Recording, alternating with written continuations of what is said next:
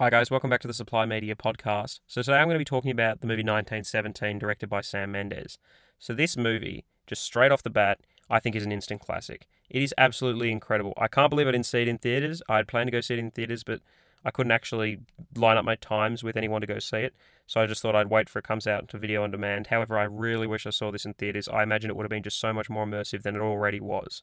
Now, just so you know, this will have spoilers. I mean, the movie's been out for ages at this point, so if you don't want spoilers, come back after you've watched the movie. Now, this movie, two young guys set off to basically deliver a message because of the phone lines have been shut off by the Germans. And they've basically set up a trap to kill a bunch of British soldiers. Now, this is loosely based off someone that Sam Mendes is related to, but I don't think it's, like a true story per se. Now, the acting in this movie is absolutely incredible because, as you know, this movie is sort of supposed to look like a one-shot. Now, it doesn't look like a one-shot in the same way Birdman looked like a one-shot. So Birdman 2014, the camera was almost like a character in that movie because, especially as the camera went down the hallways, it sort of provided this sort of artificial momentum to the movie, whereas this movie just feels like you're some sort of extra dimensional being that's sort of watching real live events and you're sort of floating around the situation. You can't do anything to intervene or help or anything like that, but you're sort of forced into this situation by just pure presence, which lifts the anxiety levels of this movie just incredibly high. I felt anxious the entire runtime of this movie. Like, right from the start, I already felt anxious because it starts off with him, just sort of sitting next to a tree that's all peaceful and he's instantly interrupted. From that point forward, I could just feel the movie increasing in intensity. And there's this sort of incredible score, but it's sort of low-key at the same time. It's sort of like Captain America, the Winter Soldier, The Dark Knight, where to sort of create tension, there's these just sort of aggressive sort of tunes and synths and stuff that's going on in the background that sort of lifts the hair on the back of your neck. And then the only time it sort of ever gets grand is in the amazing scene where Roger Deakins has the lights going over the top of the set and the shadows, and oh god, it's incredible. Like, that sort of 10-minute clip surely was what was just submitted to the Academy, and he instantly won his Oscar. Like, oh, I cannot believe people are that talented at filmmaking. It's just unbelievable. And it makes me so depressed that I can never be that creative in my entire life, no matter how long I tried.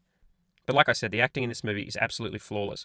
Now, obviously, the scenes are stitched together by CGI, and there's only one sort of hiccup where the CGI looks bad, where he jumps off the bridge after the scene I was just talking about into the water, and it sort of changes his natural sort of momentum down to the water, so you can really tell that it's CGI. However, everything else is very seamless. But at the same time, I think the scenes are still extremely long, like minutes and minutes and minutes and minutes long before they're stitched together, because I was sort of not looking out for it, but I sort of realized every time that, oh, that's obviously been stitched together there because the screen's gone black or whatever, so, something like that. But the acting in this scene from every single person who is sort of part of the core cast or an extra is phenomenal. So normally with extras, you sort of notice how bad they are because they're just random dudes who want to be there. But all the extras were on point, and even as the camera moved. So there was this one scene right at the beginning as they're first walking through after he's been notified about how his brother's about to walk into a trap. And the camera moves through a crowd of people while the two men walk sort of on the other side of the crowd. Now, quickly then the camera has obviously changed from behind them to in front of them. And you see where the camera would have gone through, but all those extras are sort of standing right in that area.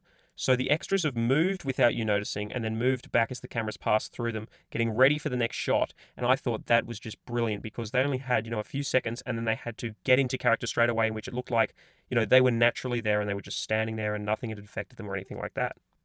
Now, a really good twist in this movie is that who you think is the main character is not the main character. So he dies so early on, the guy from Game of Thrones who throws himself out the window, Tommen. He dies so early on, and he dies because he's compassionate. They pull a German soldier out of the plane and care for him, and what do they get in return? He gets a stab in the gut. So I thought that was absolutely just heartbreaking that he dies because he's such a naturally nice person. Because the other guy recommended that they just shoot him straight away, but he said get in some water. So when he does die, I thought the movie was sort of in a bit of a hard shape because, there's only half an hour into the movie, and this one guy is going to have to carry the rest of this movie. I thought it was going to end up to be a bit like Dunkirk, where technically it's brilliant, but the characterization obviously isn't there. However, Sam Mendes avoids all of these problems that Christopher Nolan, he intentionally did, but all of these characterization problems are avoided because he sort of set up the groundwork so early on. So they sort of threw in a few things about this guy. He didn't want to come on the trip. We asked him, why did you have to pick me? After he's already been blown up and beaten up and bruised within the first 15 minutes. And now he's going to have to move on with this. And, he's doing it purely out of a sense of duty. At least with the other guy, he had that sort of extra motivation of family. However, this guy is just doing it because he's got a job to do, and he's going to go all the way through it and not give up. And he's just going to follow his sense of duty and what is right. And believe me, he pays for this. Gosh, the amount of stuff this poor bastard goes through. So first off, he luckily gets a lift. He then gets off because the bridge has been taken out. So this is where he starts going through that destroyed city. He starts getting shot at. He even gets shot at in the head when he's fighting with that first guy. His helmet saves him. But he runs into this woman who is caring for someone else's baby down the bottom of this house. And he cares for her by giving her supplies, even giving her some milk for the baby. It just goes to show that these characters, even faced with this just absolute sense of dread, are still putting other people ahead of their own interests and being compassionate in this terrible, terrible time. Which further adds to his character that he's just doing this purely because he thinks it's the morally right thing to do. And it's absolutely admirable, really. One of the most gut-wrenching things I think this movie had to offer was the scene just as he's coming to the end of the river. And you see all the tree debris that's been put into the river from bombs or explosions or whatever it might be, has created like an artificial barrier in which all the dead bodies that have then been disposed of or fallen into the river have then started creating blockage for all the surface debris. And all these bodies have just piled up at the end of this river getting blocked by a tree, and they're all decomposing and they're blue with their swollen tongues, and he's got to climb over them just to get out on the side. And after he gets out on the side, he just breaks down, and he's finally, you can see, had enough, and he's just absolutely cracked it.